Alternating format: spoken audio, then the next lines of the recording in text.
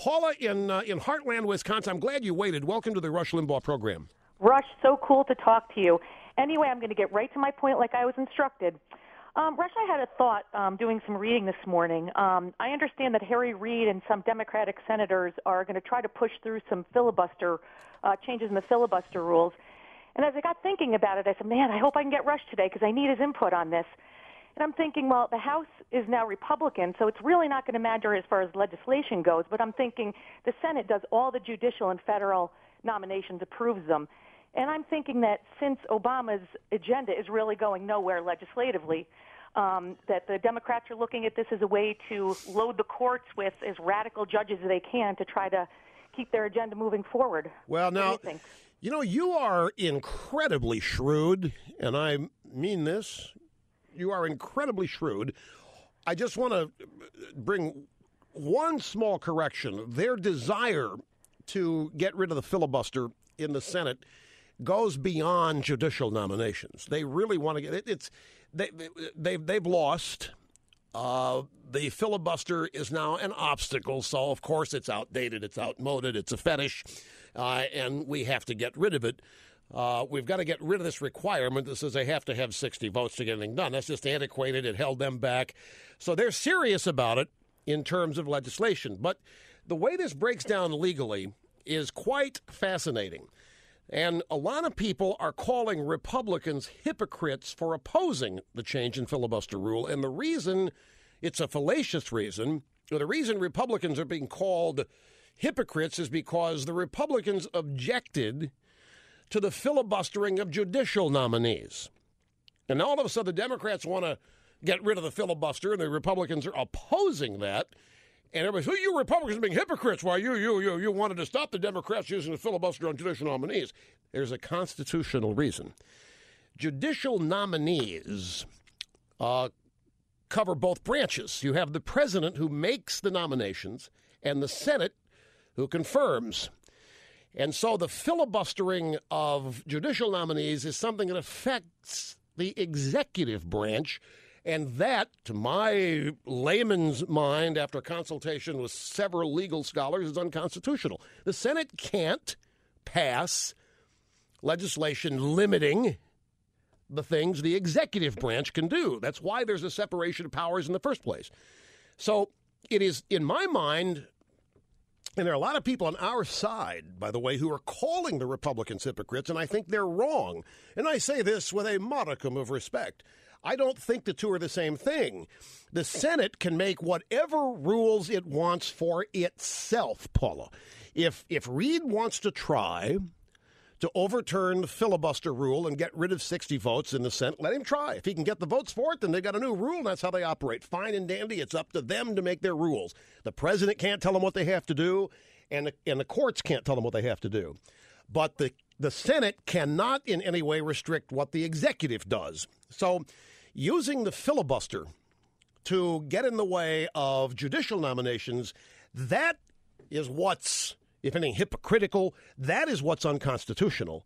And the Republicans were totally right to oppose that because that impacts as I say, the president. He has a role in the selection of nominees because he selects them. They go through the confirmation process. But it's if Reid wants to get rid of the filibuster, it's not automatically covering judicial nominees when he does it. They're two separate things.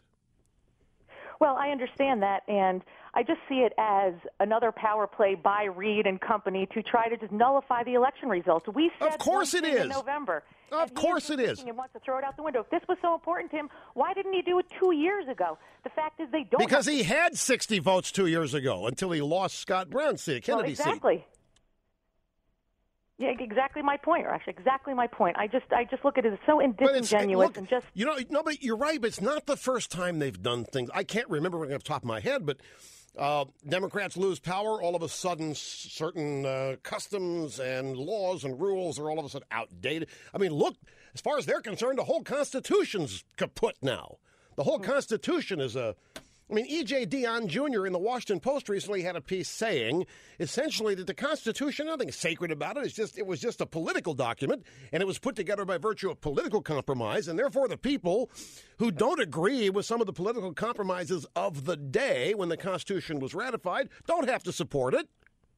I mean, that's the new liberal thinking. It's not the law of the land. It is not everything it is. It's no more than a piece of legislation from 250 years ago. And if you don't like it, you don't like it. You have to abide by it. That's their new thinking. They're the sorest losers. And this is why I've always said there's no common ground here. The only thing for us to do is keep winning. The only thing to do is to keep beating them. They have no interest in working with us. They have no interest in common ground or bipartisan or anything. They are pure, unadulterated, Stalinist tyranny-type people. All they want to do is rule, not govern, and they have to be defeated every election. One little history lesson, ladies and gentlemen.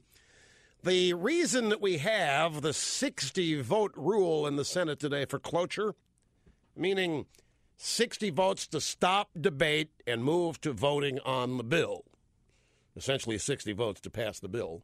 The only reason we have that, the so-called filibuster, is because the Democrats changed the rules in 1975 when they had a big Senate majority after Watergate.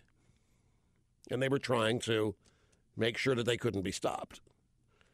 Had to have 60-vote rule. That's when it started, Watergate, 1975. The change was initiated by Walter F. Mondale, who was soon to become a vice president for Jimmy Carter, who would then get shellacked in 1984, the second term of Ronaldus Magnus. But that's when this whole 60-vote business, in the old days, by old days, I mean in the 60s, if you were going to filibuster, you damn well had to stand up and filibuster. You had to stand up, start talking, and not stop. And they changed the rules. Filibuster can mean, you need 60 votes.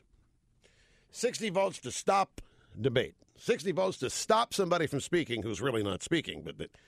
And that happened in 1975. So, but again, the Senate, as well as the House, can change there's new rules in the House as of today. Boehner was announcing them.